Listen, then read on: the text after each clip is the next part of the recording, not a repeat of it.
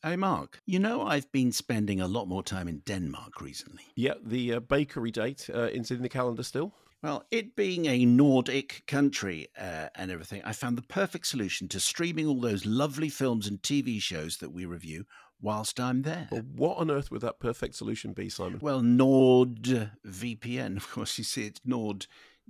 I get it. Moving on. With one click, NordVPN can change my device's virtual location so I can access all the content I need when I'm abroad. I can now watch Poor Things, whether in London or Paris. Why even wait until you're on holiday? You can do it right now and access content in over 61 different countries, unlocking all this content for less than the price of a Pano Raisin a month. Pano Raisin. Pano Raisin. To take our huge discount off your NordVPN plan, go to nordvpn.com/take. Our link will also give you 4 extra months for free on the 2-year plan. Now, back to the show. Something else.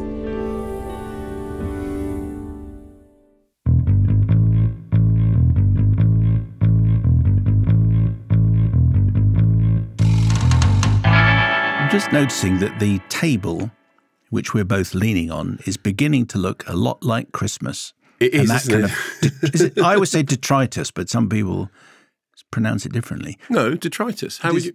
It's not detritus. Well, I've heard some people say that. Well, anyway, because we've just done a big thing for our friends at Picture House. So we've got crackers and coins and jokes. Yeah. No hats, I don't think. Were there any hats? Yes, there is a hat. There's there. Oh, okay. Do you want to wear that? No. Okay. Me neither. No, because for a start, it appears to be a hat for somebody with a very small head. It's a baby. It's a baby It's hat. a baby hat. Do you want to give that to grandchild one? Grandchild one. Very good. Okay, I'll take that. I don't think he'll be that chuffed. Granddad, he might you're eat it. Lovely. No, we don't talk about that. You are. I bring greetings, by the way. Don't tell him, Pike. For you, from Toby Jones and from Emma Thompson, who is on the programme today. Yes. But they both asked after you. No. I mean, Toby, that's fine. But Emma Thompson asked after me. Yes. What did she say? Well, how's Mark? Oh, great. Okay. That kind of thing. But I bumped into Toby. So this is sort of a Toby Jones show because we haven't had a Toby Jones show. Most of our shows have been Noby Jones. He was getting a suit and I was buying a scarf. And so we just had a nice little chat about the wonder and the film industry. Was he getting a fitted suit? Well, I'm not quite sure. He was just trying on suits. Anyway, but he was looking fabulous. Okay. Where was this? Was it in an upmarket store or was it my favourite store, Marks and Spencer's washable range? No, it wasn't. Well, it wasn't that. It was a nice enough shop in London's CD Soho. Was it? Was it on Berwick Street? It was in Berwick Street. Great. Okay. That's the place to get fitted up for a suit. He wasn't being fitted. It was an off the peg number. But anyway, fine. Toby was fabulous. Toby, if you're listening, thanks very much indeed for being super cheap. I had a suit made for me in Berwick Street and I put it on and it was made from, and I put it on and the good lady professor, her indoors, she said, "You look like $1 million." I said, "That's because that's what it cost." That's how much it cost. Very good. So on the show today, Mark, yes. What are you going to be reviewing? I'm speaking slowly so that you can catch up and get to the right page. Going to be reviewing Bones and All, She Said, Pinocchio, Guillermo del Toro's Pinocchio, and Matilda the Musical, which brings us to our special guest. Who is the aforementioned Dame Emma Thompson, who plays Agatha Trunchbull, Miss Trunchbull in that there film. And as if that wasn't enough. On Monday, for The Vanguard, we'll be going deeper into the world of film and film-adjacent television, which I see we're still using as a phrase, with another extra take in which you'll get a bonus review of Nanny, which is a really creepy chiller. Oh, okay. I'm not quite sure I like the sound of that. And has it got Jacob Rees-Mogg in there? Or no, that would be a really creepy chiller. Hello, children. Guess who we've hired? All free today. We'll also be expanding your viewing in our feature One Frame Back, inspired by Matilda the Musical, discussing Roald Dahl adaptations, of which there have been many. And in Take It or Leave It, You Decide, our Word of a Mouth podcast feature, I'm very excited to say Mark will be talking about... Well, and you kind of nudged me towards this, Andor, the Star Wars prequel to the In-Betweequel. Yes, which might make you think, I really can't be bothered. It is, where did that lamp come from? Yeah. But it's actually kind of standalone and, in my opinion, brilliant. Yeah. We'll discuss more with Andor on our Take 2. Please send your suggestions for elite streaming stuff because we just cannot keep up with everything. But if you've watched a series or a one-off film somewhere and we haven't discussed it, correspondence@kerbinandmayo.com. Please do sign up to our premium value Extra Takes through Apple Podcasts, or if one prefers a different platform, one should head to extratakes.com. And we've got lots of super extra bonus material coming up over Christmas and New Year, by the way. So there's never been a better time to sign up. To enlist. Anyway, if you're already a Vanguardista, as always, we salute you. And can we just say for next week's Take It or Leave It, you decide. We've already decided, yes, off the back of a conversation that we were having on the way in, next week I'm going to be looking at the Netflix documentary. And what's it called? FIFA Uncovered. FIFA Uncovered. There has never been a better time to watch that documentary, and then we can all say the stench that you can smell in your nostrils comes from FIFA. Auntie Helen has sent us an email. Dear Doctors, Heritage listener, second-time emailer. Last week, my twin nephews, Matt and Pete, who live in Sydney, Australia, with my brother Anthony, they turned 15. They are huge movie buffs and are, in their words, your biggest fans. They have a varied and wide-ranging catalogue of films under their belts at such a tender age. I've included one of their top 100 lists. I'm reliably informed that this is an old list, as their favourites can change almost daily. Yes. But it will give you an idea. In fact, and in this list, which has got Amadeus at 100, Citizen Kane at 99, Portrait of a Lady on Fire at 98. Wow. Fantastic Mr. Fox is at 81, and Black Swan is at 79, but they've changed their minds and they've swapped those round. That's how meticulous this is. This is a Nick Hornby book in the writing, isn't it? Exactly. For their 15th birthday treat, they watched Seven Samurai on DVD that my brother had to import from America, and also The Exorcist. They then spent the rest of the night watching the 10,000 clips of the good Mark Dr. Kermode talking about it on the interweb. Sorry. I know that you're... Sorry. What Auntie Helen has written, I know that a waz up from your bad selves, which makes it sound toiletry. So anyway, I know that a was up from your bad selves would make their year. I don't think a waz up is going to make anyone's year. Anyway, a was up does sound like another word for a peeing contest, doesn't it? So Matt and Pete, was up from our bad selves, would make their year and wouldn't hurt my cool auntie points either. I haven't seen them for 3 years, what with one thing and another, and our love of movies and your show helps us feel that we're not so far apart after all. Keep up the good work. Tickety tonk, and down with things that keep families from watching movies together. From Auntie Helen. It's a really good list. Baby Driver, 63. The Good, the Bad, the Ugly, 68. In Bruges, 70. So it's the kind of list that you have time for when you're 15. Okay. But what's this? Only we can only see up to number 50. I don't know what the top 50 are. That's the second lot. That's 51 to 100. Yeah. What's number 1 to 50? I don't know. Auntie Helen hasn't, unless it's been just cut off by the postal service. Superbad is one place above Parasite. What can you? How old are they? 15. Okay. Very good. Anyway, so thank you, Auntie Helen. Correspondence@kerbinandmayo.com. And thank you for passing all that on. I hope you get out to Australia, or they get to come and see Auntie Helen next. Anyway, I want to leave plenty of time for our first review, because I get the feeling that you are approaching it in the same spirit that Emma Thompson approached being Miss Trunchbull, which is to say, with plenty of relish. Yes. So Guillermo del Toro's Pinocchio, which I think is the official full title, which is a Netflix production. It's in cinemas now, and then it's going to be on Netflix from December the 9th. And you'll remember a month or so ago, I said I had met up with Guillermo, who I've known since the days of Kronos, but we don't, we sort of see each other like once every couple of years. Yeah, so we had breakfast, and he said that he was just finishing the stop motion Pinocchio. He'd been over doing the, I think maybe the music or the grading or something. And I said, "What's it about?" And he said, "It's about death." Turns out it is about death and fascism, which doesn't perhaps immediately sound like.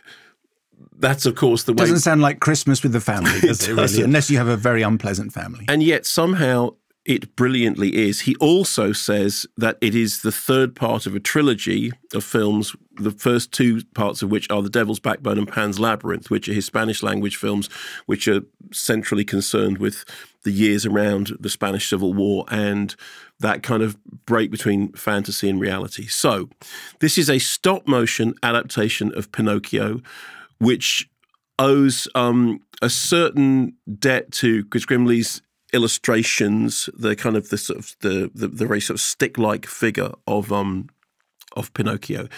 It's set in the 20th century in the between the wars period, and it's a complete reinvention. We don't have a clip, but we have the trailer, so I'll play you this just to kind of get you in the mood. So if you, Simon, you can see what the animation looks like. Let's have a look. I want to tell you a story. It's a story you may think you know, but you don't. Over there! What is that? Papa! It speaks! He's just a puppet. No, I'm not. I'm a real boy. People are sometimes afraid of things they don't know. I don't understand. Well, apart from that, it's a strange ending, even for a trailer. I know.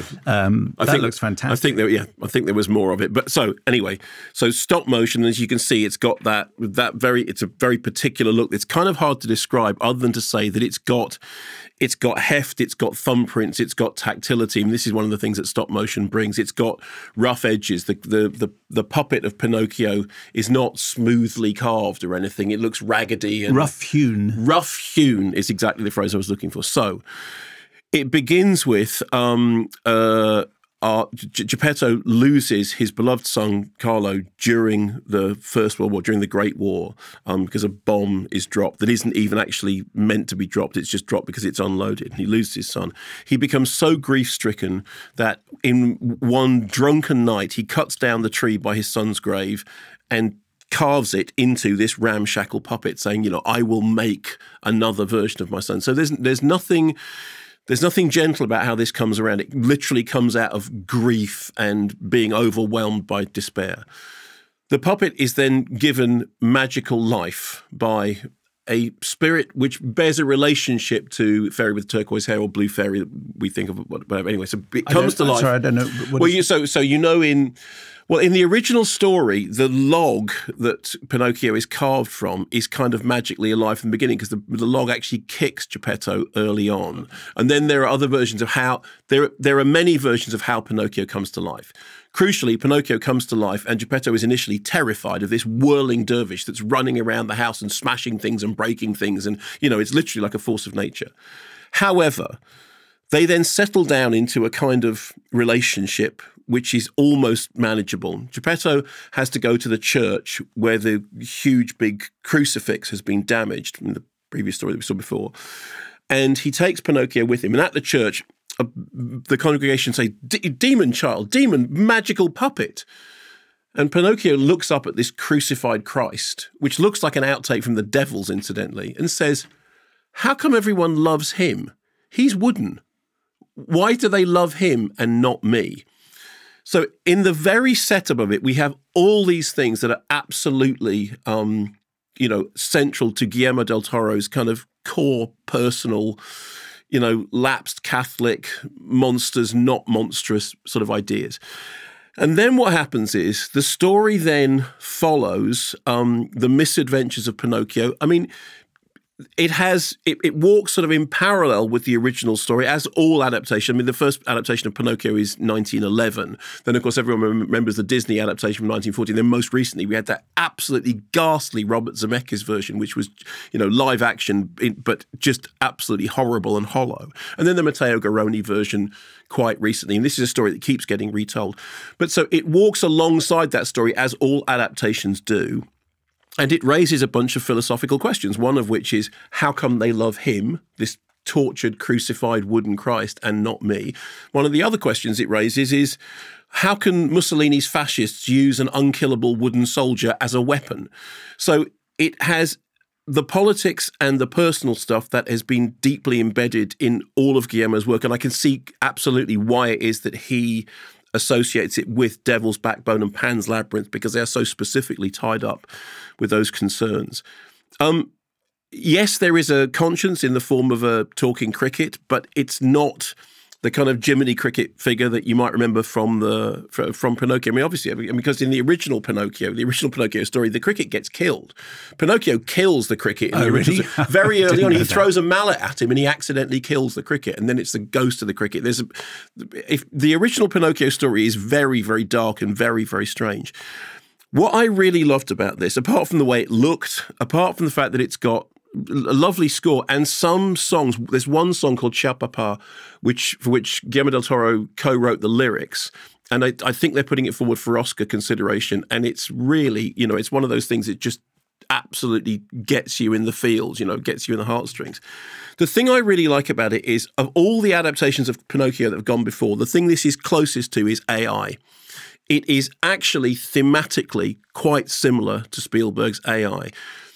I love AI. I didn't love it when I first saw it. I completely misjudged it. And then I did a total 360 degrees. Actually 180 degrees, because 360 gets you back where you started in the first place. Yes. I did a complete 180 on it, and I now think it's Spielberg's masterpiece. Like that film, this has concerns that are to do with Mary Shelley and Frankenstein and, creators and creations and monsters and monstrousness and what is actually monstrous. And also it has a very interesting similarity in terms of the way it deals with the wish to become a real boy. Because if you remember AI has a brilliant way of solving that problem, which is it's really to do with narrative poetry. And I think there's a lot of that in this. I thought it was moving. I thought it was daring. I think it has a really progressive attitude to the subject of life and death. And when Guillermo said it's about death, which is a subject with which I'm rather preoccupied at the moment, I thought this was a really genuinely thoughtful and positive way of reminding us of that thing, that the thing that gives life purpose is that it's fleeting. And only if that's the case can you really understand what it means to be alive. It is the very transient nature of life that makes it powerful. And it deals with this in a way that, obviously this isn't a kid's cartoon, but I think it is a PG certificate. I think it's for grown-up kids of all ages. Bits of it are really scary. Bits of it are really funny. Bits of it are really moving. And once again, it just reminds us that there is nobody in the world doing monster stories like, we were talking recently about Guillermo del Toro's Cabinet of Curiosities, which has all these brilliant episodes that are directed by Jennifer Kent and directed by Anna Lily Amirpour. He really does embrace monsters and love monsters and makes fairy tales that are about that. And I think, finally, his blending of the personal and the political is second to none. I thought this was just fabulous. Anyway, it's in cinemas and then it's going to be on Netflix, but I would say see it in a cinema because, wow. Still to come. Oh, still to come.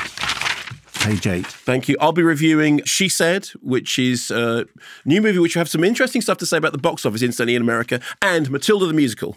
And you can hear my chat with Emma Thompson, who plays the formidable Miss Trunchbull in that there film. Time for the ads, unless you're in the Vanguard, in which case we'll be back before you can say Andre Villas-Boas.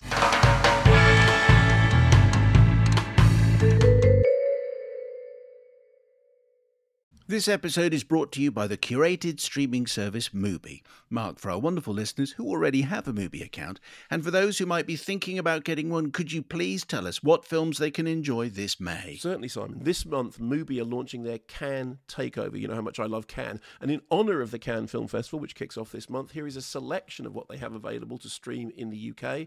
They have Annette, which is the Leos Carax musical with music by Sparks, which is absolutely wonderful, and Tokyo Ga, which is the film by German director Wim Wenders, who travels to Tokyo to explore the world of one of his cinematic heroes, Yasujiro Ozu. That's Mubi's Cannes Takeover series. What else? Well, there's also Voilà Vada, which is a look back on some of the best of the famous French director. There's Cleo from 5 to 7, Le Bonheur, Vagabond, The Gleaners and I, and The Beaches of Agnes. You can try Mubi free for 30 days at mubi.com/Kermit and Mayo. That's mubi.com/Kermit and Mayo for a whole month of great cinema for free. Well, hello there. Simon and Mark here to tell you about Indeed. Yes, Indeed is driven by the search for better. But when it comes to hiring, the best way to search for a candidate isn't to search at all. Don't search, match with Indeed. If you need to hire, then you need Indeed. Indeed is your matching and hiring platform with over 350 million global monthly visitors, according to Indeed data. And if you're busy watching all of this week's film recommendations and you have no time, then you can use Indeed for scheduling, screening, and messaging so you can connect with candidates faster. But Indeed doesn't just help you hire faster. 75% of employers claim Indeed delivers the highest quality matches compared to other online job sites. Leveraging over 140 million qualifications and preferences every day, Indeed's matching engine is constantly learning from your preferences. So, the more you use Indeed, the better it gets, like us. Why not join the more than 3.5 million businesses worldwide that use Indeed to hire great talent fast? Listeners of this show will get a £100 sponsored job credit to get your jobs more visibility at Indeed.com/KermodMayo. That's Indeed.com/KermodMayo. Terms and conditions apply. Need to hire? You need Indeed. Indeed. Hey, it's Ben Bailey-Smith here, substitute taker, and this episode is brought to you by BetterHelp. Now, a lot of us spend our lives wishing we had more time. If I had an extra hour slotted into my day, I'd actually get through a schmestions. You know, I can never quite fit the extra shows in. We all live busy lives these days, and everything seems to move at 100 miles an hour. So how do we know what to make room for? Like, how do we know what's really important when our lives are happening so quickly? Therapy can help you find what matters to you. And if you know what matters to you, you can do more of it. And isn't that why we're really here? So if you're thinking of starting therapy, give BetterHelp a try. It's entirely online, and it's designed to be convenient, flexible, and suited to your schedule. With over 1,000 therapists in the UK already, BetterHelp can provide access to mental health professionals with a wide variety of expertise. And our listeners get 10% off their first month at betterhelp.com/Kermode. That's BetterHelp, HELP.com/Kermode. Okay, so we're back. Box office top 10 coming up. Let's talk about Glass Onion and Knives Out Mystery first of all. Yes.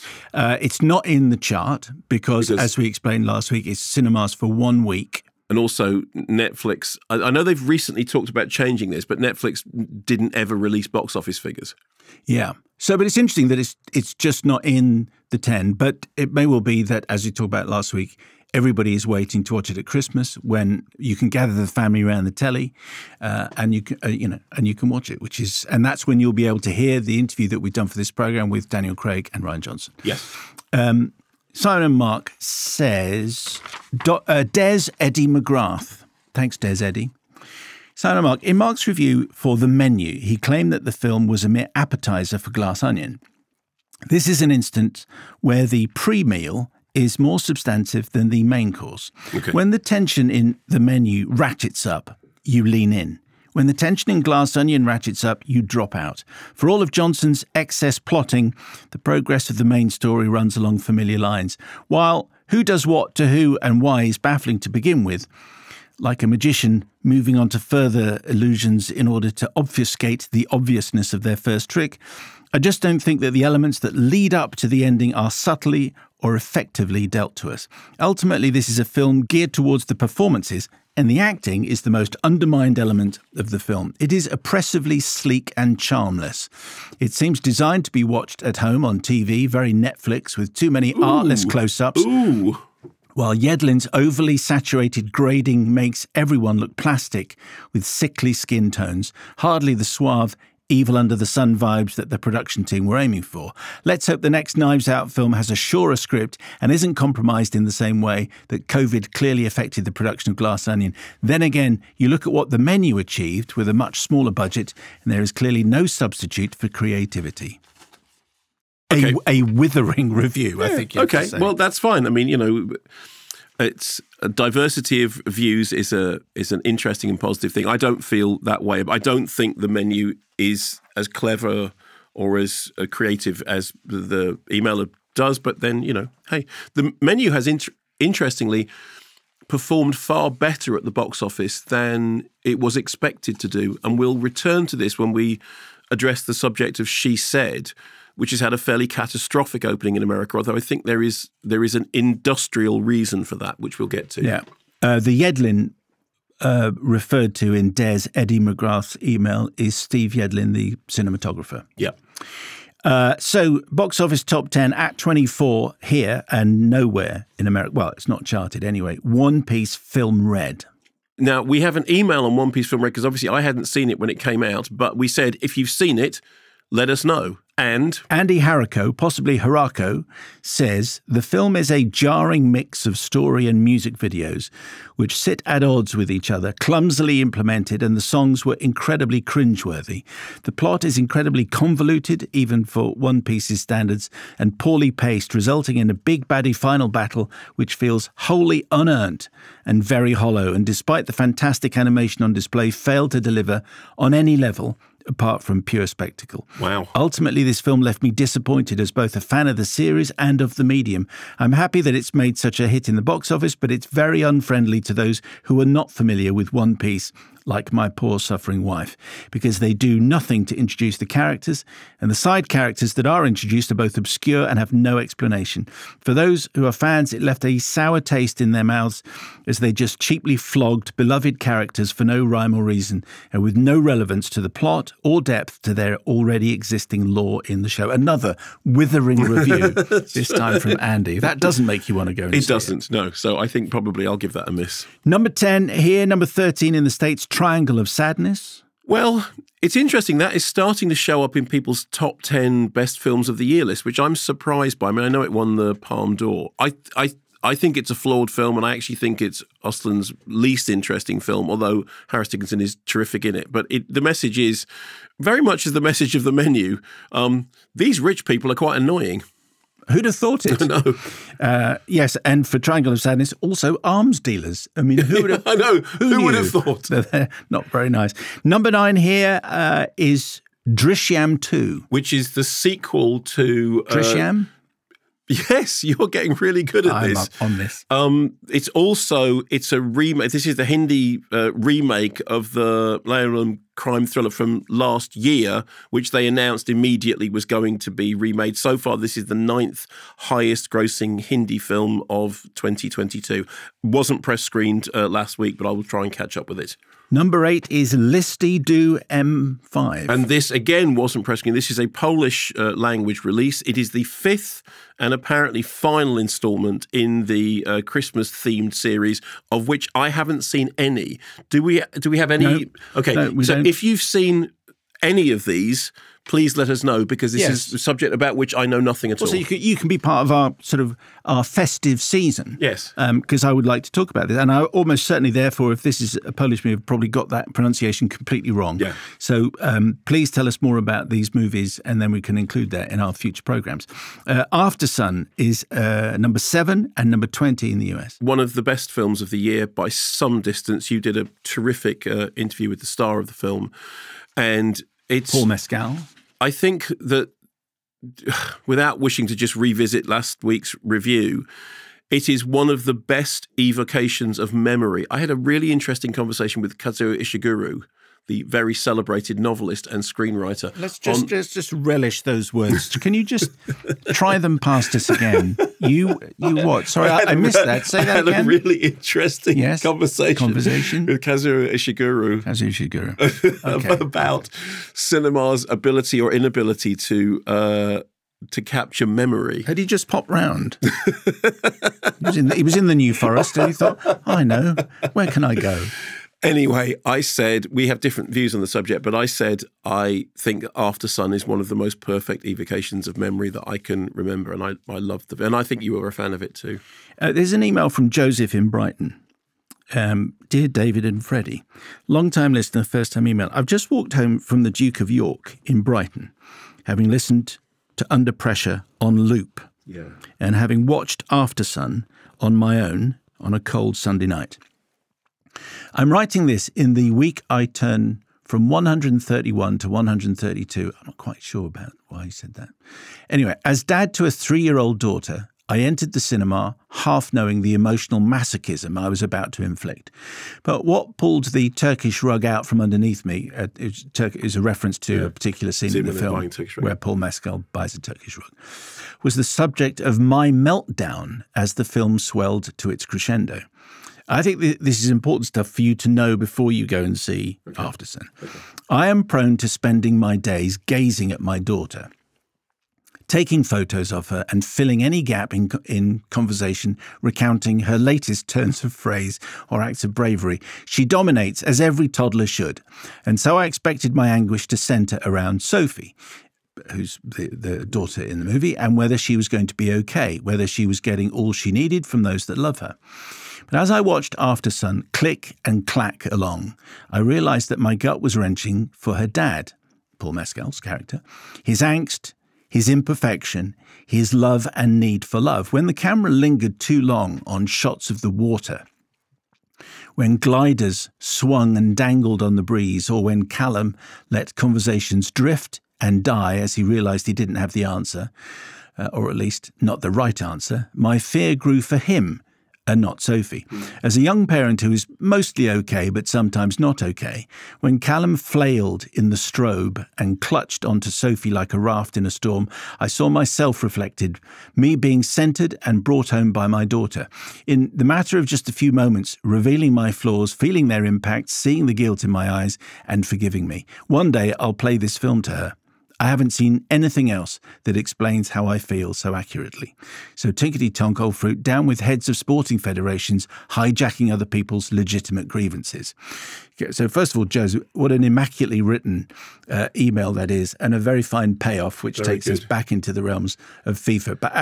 But he's entirely right, you know. And we did mention he's entirely right. And Paul Mescal was on if you know nothing about it, you do go into it worried and concerned because you don't know what kind of film it's going to be. Yeah. But you can understand Joseph's point of view. He's with his young daughter actually ending up feeling sorry for the position that he was in and the father was in. I agree. On the subject of that piece of music, you said you've been listening to Under Pressure. The thing you should seek out, which is credited to Oliver Coates and Queen with David Bowie. Oliver Coates is the composer for the film, and it's called Last Dance. And that is the version of Under Pressure with just the vocals, but accompanied by Oliver Coates, in which the cello takes the Freddie Mercury line about halfway through. And if that scene profoundly affected you, don't just go back and listen to Under Pressure. Listen to Last Dance by Oliver Coates and Queen with David Bowie, which is the version that they use in the film, and it's absolutely remarkable. Number 6 in the UK, number 10 in America, The Banshees of Inisherin. I mean, Quentin Tarantino, idiot that he is, said, cinema's the worst it's ever been. He didn't say it in that voice, obviously. Did he not? It's similar. He said, worst it's ever been. I mean, you gotta be no, it isn't, Quentin. We have a chart at the moment that includes Banshees of Inisherin and Aftersun. Grow up. Also, at number 5, Living. Yeah. So, and again, there you go, Quentin, stick that in your pipe because that's fantastic as well. Black Adam's at number 4. That's rubbish. Number 3 here, 7 in America, Lyle Lyle Crocodile. Yeah, that's rubbish as well. Okay. But Quentin, you got a point. The Menu is at number 2 which here, we've kind of discussed and already, number 2 in America. Dear Amuse-Bouche and Entree, says Charlotte. Whilst Anya Taylor-Joy does light up this mildly amusing yet uncomfortable film, it was ultimately lacking in the same love that needs to be infused into the creation of anything truly special that Taylor-Joy's character points out in the film is missing from the titular Menu. Mm-hmm. I was not unentertained. So again. Yeah, there we go. There we go. We have discussed this before. I was not unentertained, which is not the same as being entertained. But in the end, I left with a sense of irony that this was a film trying to portray pretentious people as annoying whilst being annoyingly pretentious itself, and employing as its star an actor who is undoubtedly incredibly talented and wonderful, but who does insist that his name is pronounced Rafe, when everyone can see that it's Ralph. Pretentious, moi, more of that later. Ultimately, says Charlotte, none of the characters were rounded out sufficiently for me to feel too strongly either way about whether they died or not. And whilst I'm not sure if that's intentional, to me it feels as though the whole film should have evoked stronger emotions in me than it did. As Taylor-Joy's character Margot says in the film, even the hot dishes were served cold, including the flambéed dessert course. Or even dessert course, beg your pardon. Hello to Jason, down with all Nazis, pretentious or otherwise, and thank you for the ongoing wittering, just as engaging in the new format as ever. LTL, an intermittent emergency emailer. Thank you, Charlotte. It is interesting that when I was watching the film and they got to the scene in which Anya Taylor-Joy explains exactly that, I did think, that is the definition of a hostage to fortune. Because if you're feeling a little, it is literally like the film stops and somebody does a critique that you go, oddly enough. The only thing I would say is bear in mind the menu is a comedy. I mean, it's not, it is a dark comedy, but it is technically a comedy. And I remember seeing a thing in which Jon Stewart was on Crossfire, in which he had said that Crossfire was the worst program in the world and that it was actually destroying civilization. And who's that idiot, Tucker Carlson, when he was on Crossfire, was saying, well, you had interviewed somebody and you gave them a softball political question. And Jon Stewart went, I'm on Comedy Central. This is your job. Okay, so the UK... Jon Stewart is great. Yeah, and Tucker Carlson is a moron. The UK number one and the US number one, Black Panther, Wakanda Forever. My plan, I mentioned last week that I'd only seen half the film because the projector broke down in Copenhagen, and I'd only seen the first half, and I didn't understand any of the bits that were in Swahili. That's right. French, of course, yes. No, I didn't get the mine because it's all in Danish subtitles. So my views are inherently wrong. But Child One is returning to the UK this weekend briefly because there's a friend's do that he's come back for. We're trying to work out whether we can arrange to see the second half of the film in English, and then so we can. Will you see the first half? I guess you're not going to go in halfway through. No, because that would be rude. Yeah, exactly. And annoying. But I might read a book or something. But anyway, yes, I quite like to see it so I can catch up. So at least I can have a coherent opinion. I'm pleased it's done this well because, I do like. I have reservations about it. Largely, I think that the Avatar creatures and the underwater stuff, I'm not particularly bothered about. But I do think it does have an elegiac feeling to it. And I thought, there were elements in it that really moved me. Is it elegiac or have I said that wrong all these years? I think it is an either, neither, nor the Oh, it doesn't really matter. I believe that's the case. Right. But then I pronounce so many words wrong. As you said, what's the thing that I do? Erudite, which apparently is wrong. You put in an extra syllable. Also, I say auteur, and it's auteur, isn't it? Because it's all, I don't think that matters. It doesn't ever come up, really. No. Anyway, so let's come on to our very fine guest on this week's programme, who is none other than your favourite. Everyone's favourite. Everyone's favourite, Dame Emma Thompson, who is one of the stars of Matilda the musical, and you can hear my conversation with her after this clip. Miss Trunchbull, it is my belief that Matilda Wormwood is a genius. What? No. Haven't I just told you she is a gangster? She can do maths in her head that I couldn't do with a calculator. And the books she's read. It is my opinion that she should be placed in the top form with the 11-year-olds immediately. But what about the rules, honey?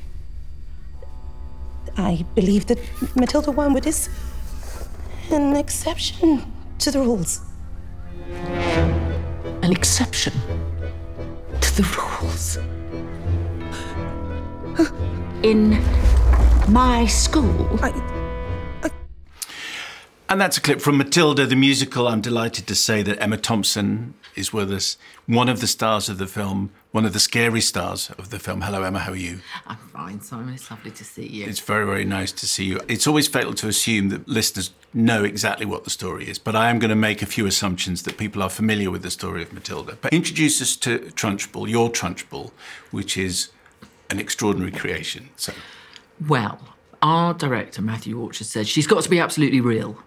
So I thought, okay, but she's also a monster. So how am I going to make this monster real? Mm-hmm. So I thought, who can I find that I could base her on even?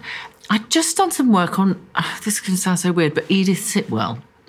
And her childhood, when she was very unusually tall, like Trunchbull, and she had a bent nose, and her parents used to tie her into these iron contraptions to try to straighten her spine and her nose. She was made to sleep in these things. And I thought that's a form of torture, and it could turn you into a monster. It didn't with Edith, because she had nice brothers, and she turned into a poet, and then ended up interviewing Marilyn Monroe in Hollywood.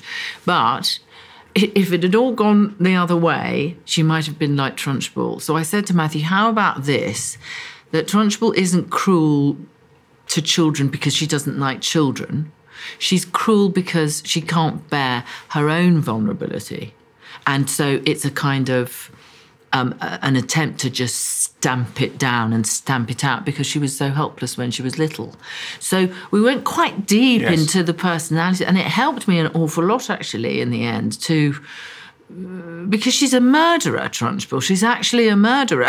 It's hilarious, really, how dark, dull, dared to go in his writing. Was it important for you to go that deep into the character? Because I think most people, in their memory of Trunchbull, would think of her just as a monster. And I don't really care how she got to be like that. All we know is that we hate her and we hope she gets her comeuppance, and then we can cheer at the end. But that obviously wasn't enough for you. No, I don't think that would have been terribly interesting. And what I liked was at the end, when she's really lost her marbles, there's a kind of desperate vulnerability to her at the end, and you think, oh dear, that's not good, that's awful. And that is so much more interesting than just hating someone because they're one-dimensionally unpleasant. And it's like Mephistopheles, isn't it? The fallen angel. You think, well, there's got to be some pain in there somewhere, hasn't there? However dreadful he is. Describe physically becoming Trunchbull. What introduced to what you look like? What do we see on camera? Okay, so the whole process would start at about 5 o'clock in the morning, when I would sit down and these extraordinary artists, Chloe and Emma, would attach pieces of prosthetic to my face. I had, if you can imagine this, listeners, a big old jaw, but made out of 3 pieces, 2 big cheek pieces and 1 chin piece, all sort of together. So it was like putting on a sort of half a mask. And then I had a nose and I had earlobes. And then having glued it on, then it had to be painted. So Naomi, who was also part of the team, remember, it was 6 people basically created Trunchbull. I was just happened to be one of them. I was just inside, and they painted it like artists, you know, with these very fine paintbrushes. So she looks completely real, even when you're close up to her. Tiny little veins on your face. Yes, the broken veins from too much whatever. And punching little hairs into it was a very painstaking process. And following that, I had this massive bodysuit, because of course she's a hammer thrower. So she has this huge muscular frame. And underneath that, I used to wear a little T-shirt which has got little runnels, plastic tubes, and you can push iced water through it to keep the body cool. Because once you've got the bodysuit on, and then a very heavy canvas costume with a belt with all the whistles and hammers and unpleasant instruments of torture that Trunchbull carries around with her, you get very, very hot. If you get too hot, the prosthetics start to slide off your face, and then you're looking at tens of thousands of pounds while you wait and waste the crew's time putting your prosthetics back on. So it's a huge endeavour. And my job, I suppose, as an actor, was once it's all on, I've got to make it real. It's like animating something from the inside. You have to climb and you have to sing. Yeah. I mean, you have to be... really physical. Yeah, absolutely. And we did all the singing live, which was very exciting, but also terrifying. And some days were very hot. Really hot. Then I did all my stunts, which actually I just loved. But climbing up this 80-foot climbing frame, and then standing on there and singing live. The first time I did it, my knees were shaking all the way through because I was so scared, because the platform I was standing on was only about a foot wide. And then I got attached to this mechanical arm, which then lifts you up and puts you at a horizontal angle, and then flings you about the place for when I get chucked out of the window. Well, you certainly seem to be playing the role with relish. Yes. Channeling your inner Dominic Raab, although he denies the charges. But I would imagine that you were, when you're in full costume, as you just described, and most of the sets are full of children, I imagine. You must have been pretty scary, even if you were just sitting there being Emma. Underneath it all, they would have been... Did you have to be reassuring to them? Did you crack jokes? Someone else has asked me that, but no, because of course they came on set, they didn't see Trunchbull. They just rushed at me and hugged me and said, "Is that McVie? Is that McVie?"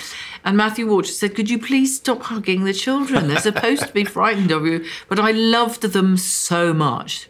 I was so admiring of them. They'd all been working and dancing and rehearsing for 18 months. There were 210 children, and they worked like Trojans. They were totally heroic, I have to say. I asked the scary question because it's a PG certificate, yes. And Roald Dahl does dark, as everybody knows. Yes. And at the screening that I was at, which was awash with children, yes. Listening to other conversations as I went out, they were all saying that they'd enjoyed it, but they were scared. That it is a scary film, which is a triumph, isn't it? I mean, they'd enjoyed it, but were they, when they say scared, did they mean traumatised and needing therapy later, or scared in a kind of delicious way? Deliciously scared. I imagine I can't speak for them, but that was my reading of it. But that's ideal, isn't it?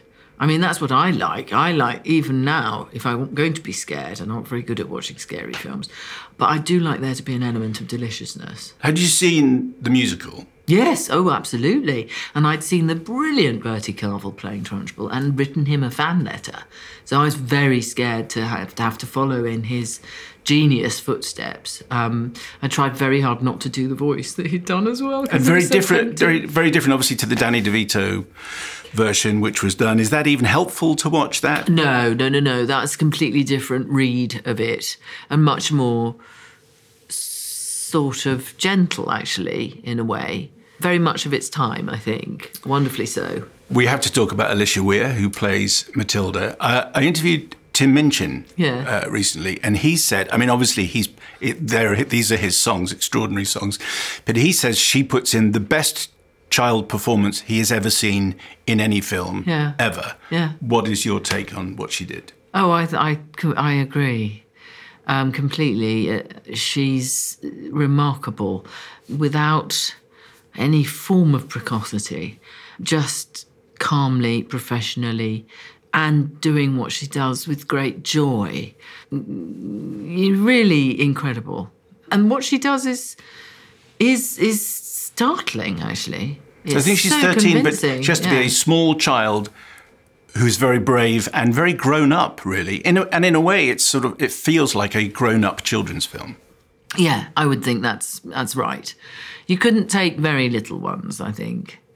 Might be a bit tricky, but you could. I mean, it depends, you know. Nanny McPhee's scary too. I think 4. Is Nanny McPhee the musical still about to happen? Well, it's not about to happen. We're doing the next workshops in February. We're working on it. And I hadn't heard you sing. I know you were in a musical when you were in your 20s, I think, in the West End, but I hadn't heard you sing. I just wondered whether any of your experiences with Matilda will feed into Nanny McPhee the musical. Absolutely. I mean, just how devilishly difficult it is to write a musical. Tim's score, Chris Nightingale's musical direction, you know, that's all such a lesson for us, for me, for my composer, Gary Clark, and our director, Katie Rudd. It's just working out how to work up a score into a story. I mean, Matilda's such a wonderful example. I mean, it's sort of exemplary. This is a quote from you, Emma. Oh, God. And I just was interested to hear your thoughts behind it. You said, I think you were quoted in The Guardian, that producing work for children is the most sacred work we have. This was at the time, I think, when it was when Matilda was being shown at the London Film Festival. I thought that was just a very interesting idea? What were you getting at? Well, I'm getting at the fact that as an audience, they're so receptive and so open that it's terribly important that what we do for them is the best that we can do. They're, in a sense, our most important audience. Because if you remember the things that affected you and developed you, art that you saw when you were young, it's crucial. Things that I was brought up with were crucial to me, starting with Beatrix Potter.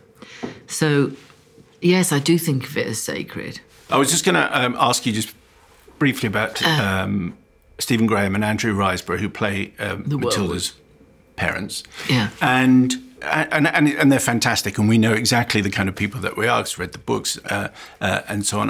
But I wondered whether, two things if we've got time. One is, do you think Roald Dahl was a snob? Because they are sort of working class parents who don't really get literature and so on. And I just wondered whether you thought there was, other people have accused him of that. Do you know, I mean, he very possibly was, but I don't know. I've never read a biography of his. Obviously was aware of all the anti-Semitic controversy. So I don't know whether he was a snob. I actually don't know.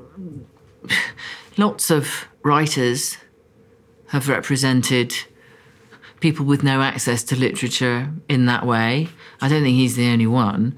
But I've no idea, Simon. I'm not even trying to sidestep it. I just don't know enough about him as a person. Maybe an easier question then. With your Professor Trelawney hat on, I wonder if maybe they were the starting point for the Dursleys. Because they reminded me a little bit of the Harry Potter setup. Yes. Yes, again... You don't know. I don't know. You'd have to ask J.K. Rowling about that. I've no idea. What do we see you in next? Well, Jemima Khan's delightful romantic comedy, What's Love Got to Do With It, which opens in January, and she just wrote a beautiful, very loving, very uplifting script, and God knows we need beautiful, loving and uplifting at the moment more than we need anything else. We do. Emma Thompson, thank you so much for talking to us. Thanks for having me. I was sort of seeking enlightenment at the end on the... because it just struck me that they're a little bit Dursley-esque, that family. Yeah. And the thought that maybe in amongst the anti-Semitism, Roald Dahl was a snob as well. So Mark's thoughts on Matilda in just a moment. The matters arising, just because...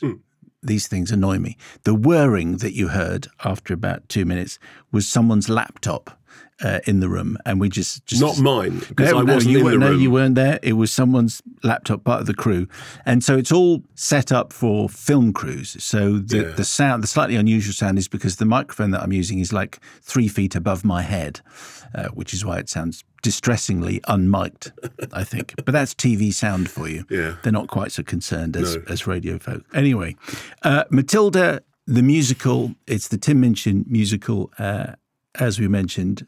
I loved it. What did you think?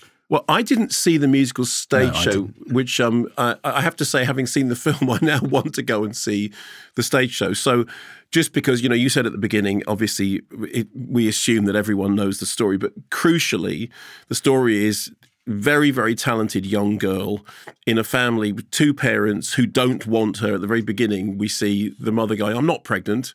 Oh, I'm having a baby. Why do all the terrible things happen to us? The father then wants a son, and then, in fact, refers to Matilda for the rest of the thing as boy, because he can't quite get his head about the fact that he's got a daughter.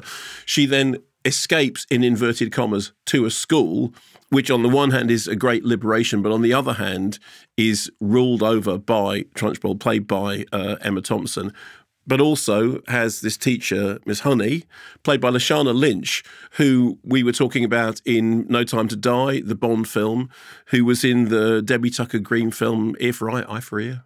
And who is a really, really brilliant actor who you can watch the whole of Matilda and not realise that, yes, that's that same person you saw being really, really imposing. Is now Miss Honey. Exactly, in the James Bond film. So, firstly, I mean, the obvious stuff, the songs are very, very good. You and I were talking last night when I stayed in your house because of Lady in the Van. Yeah. the alphabet song, which is really clever when you don't realise that it's doing the alphabet thing until you see it the second time round. It's very early on when she's gone to school for the first time. Yeah, and you realise that somehow they're working the alphabet. It's just smart. It's Genius, just in a really, really kind of clever wordplay way. The Revolting Children and Revolting Time song is an absolute banger, isn't it? So the songs are great. The story itself is one which has been told several times. I do have a great fondness for the Danny DeVito version. Obviously, the Danny DeVito version transposes it to America. And actually, when you were referring to the thing about is Darla snob, it is interesting in the DeVito version because America's class structure is so different to our class structure that it doesn't appear to be snobbish. That thing about when he says, why do you want books when you've got a perfectly good television? That actually it was funny that I, only having listened to your interview, thought, oh yeah, that is an interesting point. That when it's on home ground, you can perhaps interpret it that way. I think the young star, as you said, is absolutely brilliant. So Alicia Wish, so she's 14, is that right? She's 13 at the moment. Okay, I mean, just an absolute barrel load of energy. Incredible, yeah. And there was a funny thing when, Emma Thompson said, the kids work like Trojans. Thought, well, it's against the law. They're only allowed to work 4 hours a day. Within the confines of the child labour laws, they work like Trojans. And also, this is, Matthew, is it Warkus or Warchus? How do you pronounce it?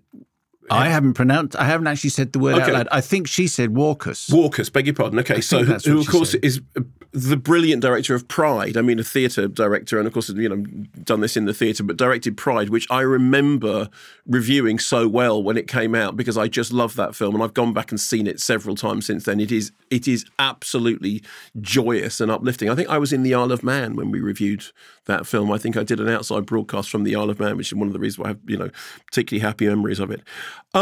I think that it goes out of its way to be cinematic. It goes out of its way not to be a stage show on screen. And I think generally it manages to get that. There are a couple of moments when it felt a little bit like it's good.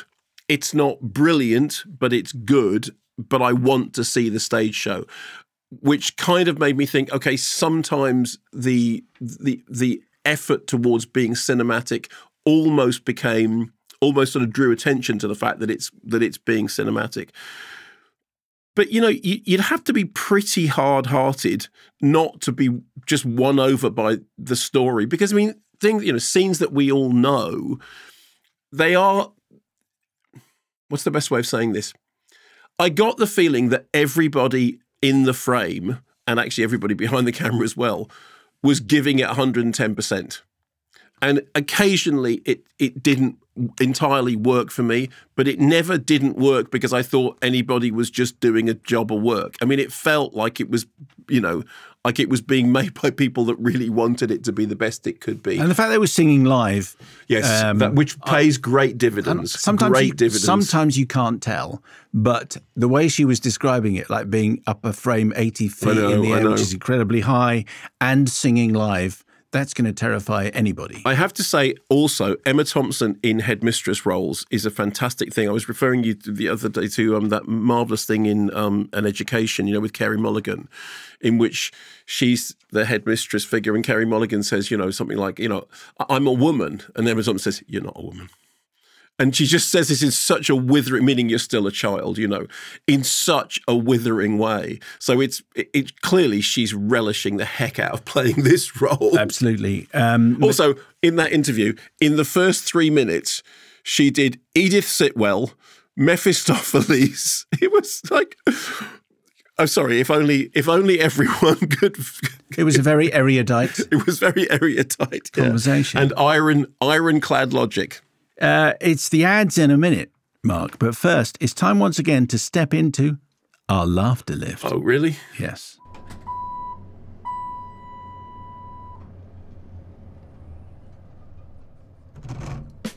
Hey. Hey, Mark, I'm sure you're not watching the World Cup, but anyway, no. I'm a big fan. For so many reasons. It's so easy to boycott something when you don't care about it. Yeah, well, you don't like it anyway. I'm giving up cabbage for Lent. Okay. It's that kind of thing. Anyway, but I have to say, I'm a big fan of the Middle East. Last time I was out there was for a musical talent competition. I was singing in Bahrain. So I like that. Very good. Okay. And do you know I'm a bit of a mixologist? No. Unfortunately, the good lady ceramicist at her indoors gets really cross when I mess with her beloved red wine. So I added 2 muddled oranges, 500 grams of chopped strawberries, peaches, apples and pears, a double shot of brandy and one of Cointreau, and 500 millilitres of lemonade. Now she's sangrier than ever. Now she's angrier than ever. I mean, it doesn't really work if I have to look at you to see. Anyway, and she gets ever so annoyed. She's ever so annoyed by my puns as well, Mark, and I can't imagine why. In fact, my whole writing career was sparked by one of her remarks. She said one day, "Why didn't you write a book instead of your stupid wordplay jokes?" And I said, "That's a novel idea." TikTok, a Times Thriller of the Year 2022, now available for just £6. £6? £6? £6 for all those words. A little stocking suggestion. Anyway, what's still to come? Page 15. I know. Page 14, page 15. What's to come? I'll be reviewing. I've got it.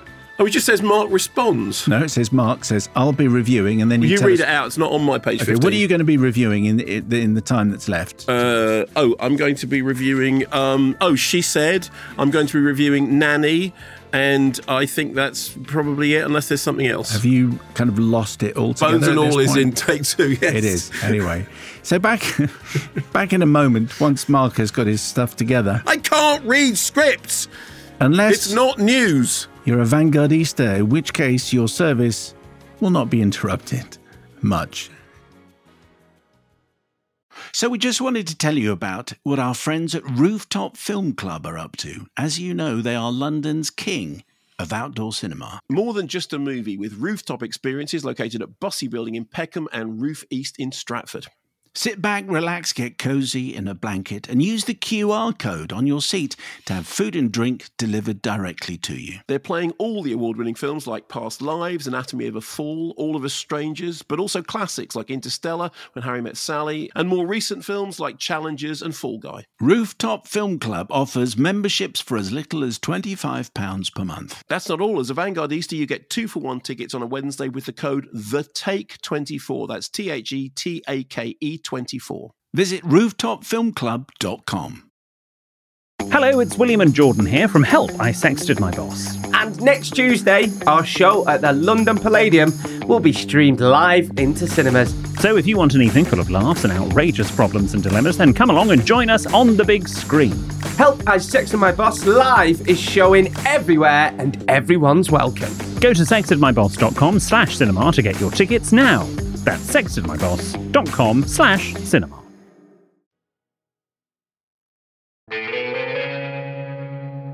A couple of emails before we go any further. A couple of weeks ago, we had an email from Saham Hosseini, who had used our NordVPN discount, because it's one of the things that we've been advertising. Touting. For some protesters in Iran who, according to Saham, needed them desperately. This was certainly an angle that we hadn't actually thought about. Anyway, NordVPN have been in touch, and they've sent us this.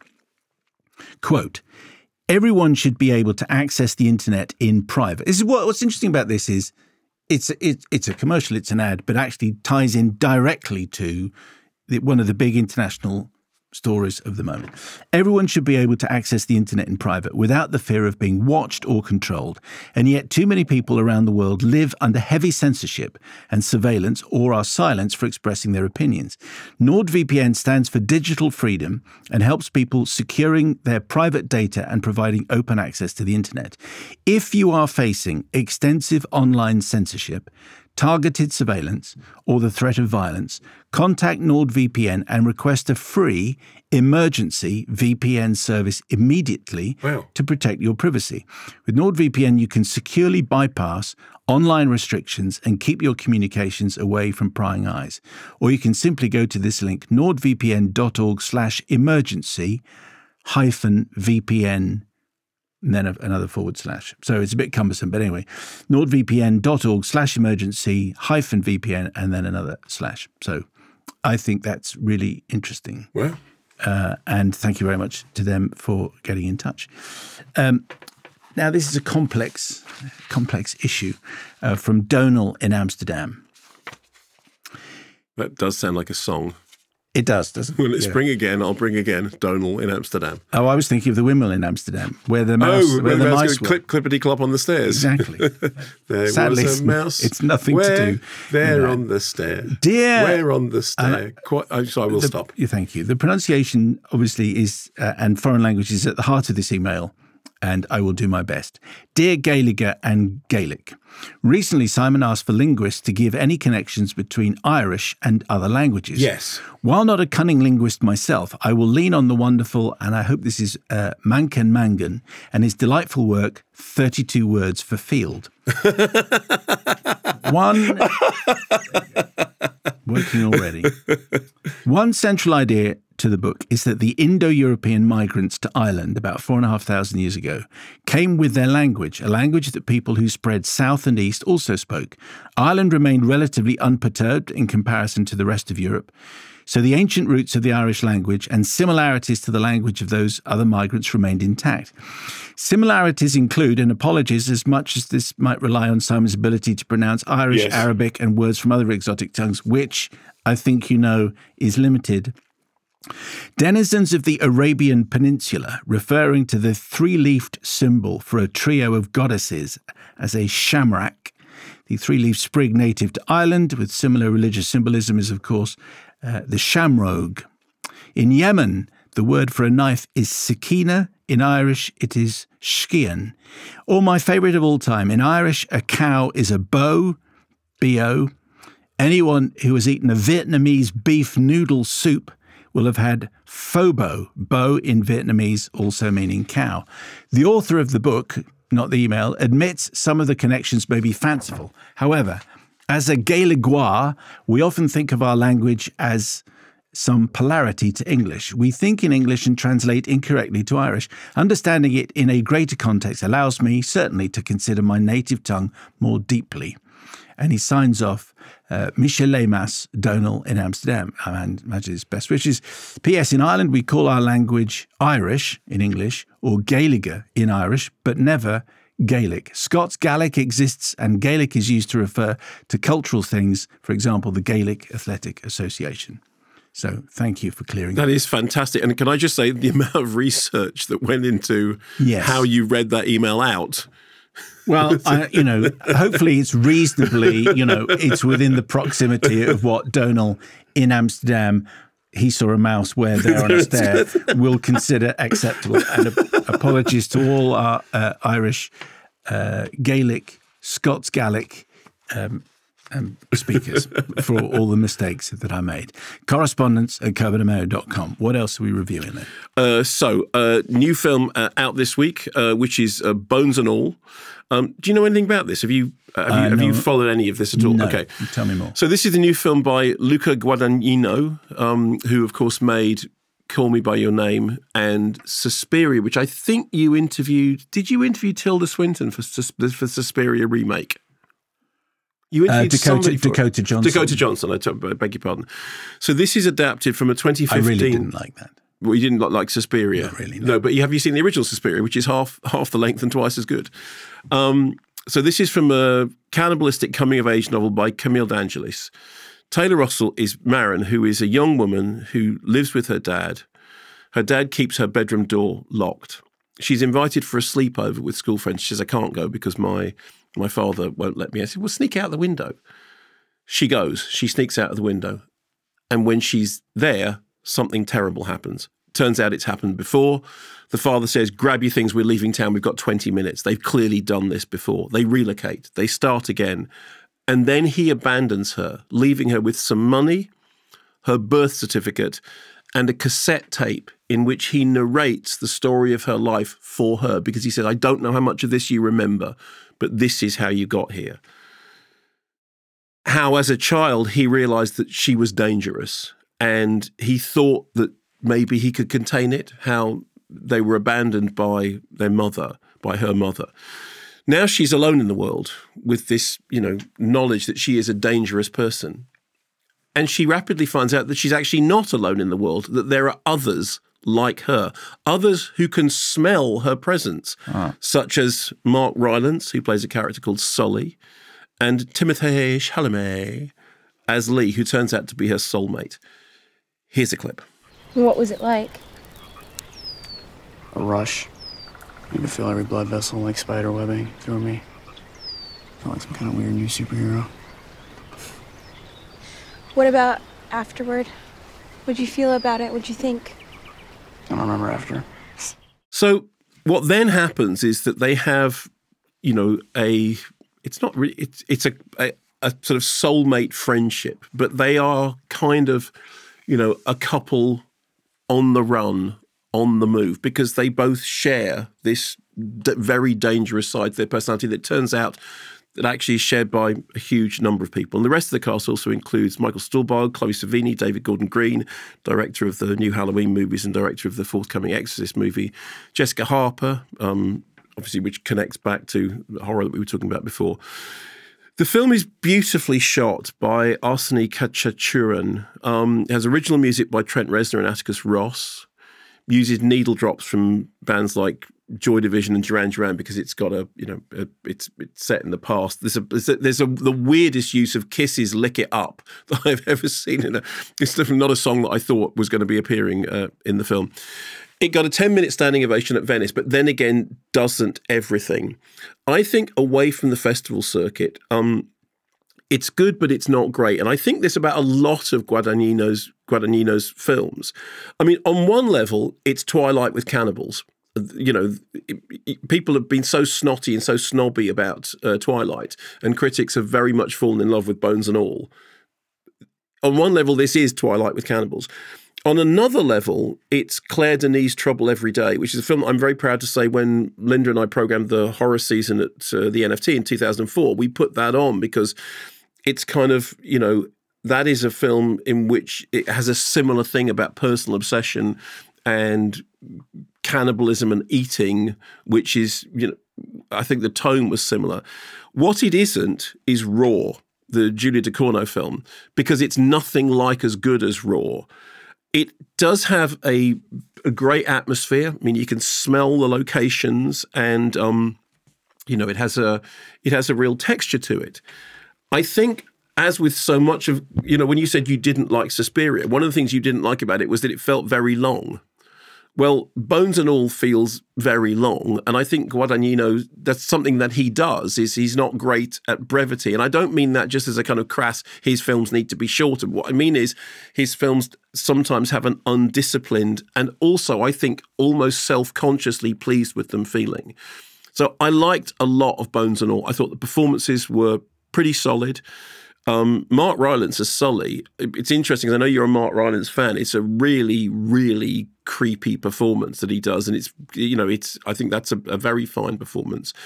And I think that it has a texture and a stench to it that is powerful. But Does the stench come from FIFA? Yeah, because the Netflix documentary is showing on the same television. If something smells, I'm assuming something smells rancid and dead and rotting. It must be FIFA. But it's strong on atmosphere, strong on performances. I don't think it's the masterpiece that people perhaps think it is. And I would say, if you really like this, check out Claire Denis' Trouble Every Day, and absolutely check out Julia Ducournau's Raw, which as a coming-of-age movie does more in less time. Let's do our What's On then. This is where you email us a voice note about your festival or a special screening that you have wherever in the world you happen to be. You send it to correspondence@kermanandmayo.com. Here we go with this week's correspondence. Hello, Simon and Mark. This is Lily, a co-director of the London Migration Film Festival. The aim of our festival is to challenge how people think and talk about the hot topic of migration, and the next edition is taking place at venues across London from the 24th to the 30th of November.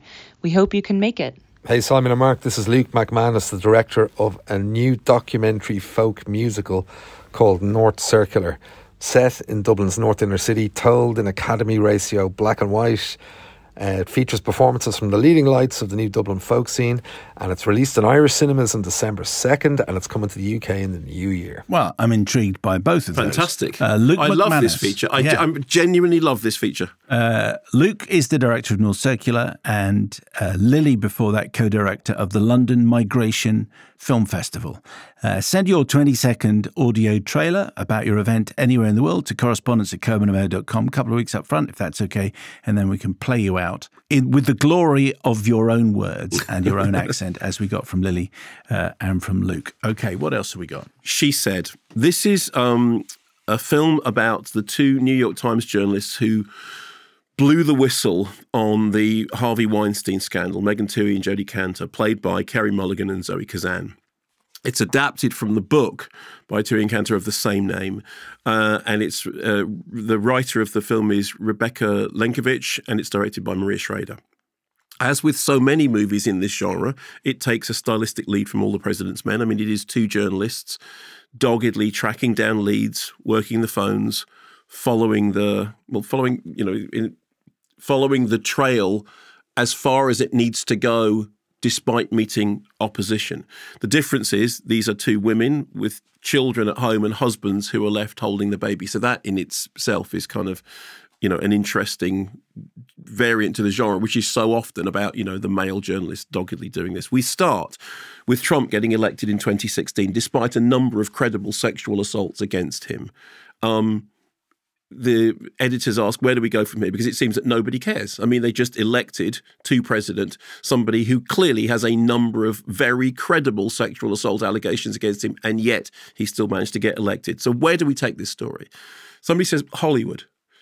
Hollywood is worth investigating because we know for a fact that, people have talked about terrible stories in Hollywood, and immediately they get led to a mountain of suppressed evidence about Miramax as being a toxic work environment, and specifically the environs of Harvey Weinstein. Everyone has a story, but no one will go on the record. Rose McGowan has already spoken out, but has been ignored, and therefore is, not particularly sympathetic towards a newspaper now coming to her and saying, we want to do this story.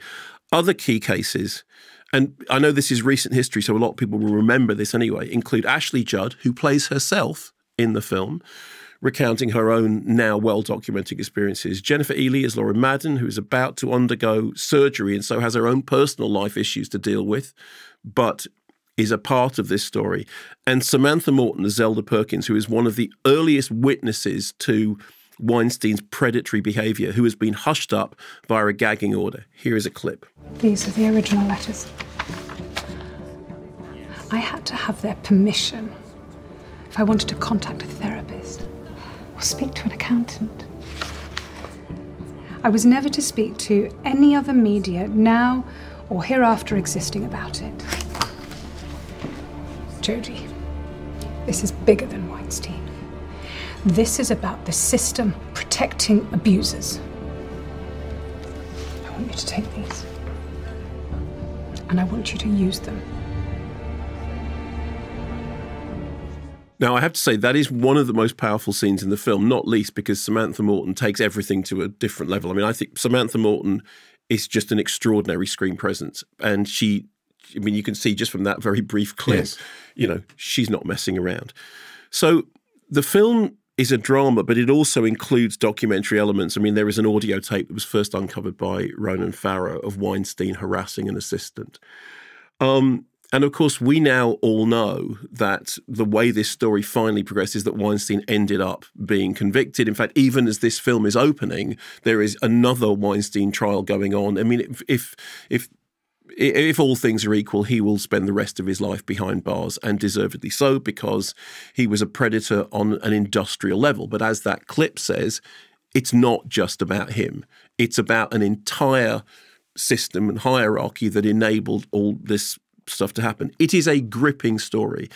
It is solidly, if perhaps somewhat unremarkably told, and it has flopped.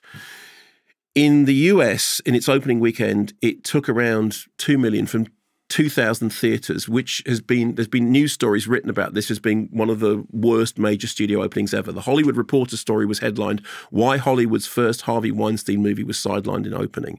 Variety headline was, "She said bombs.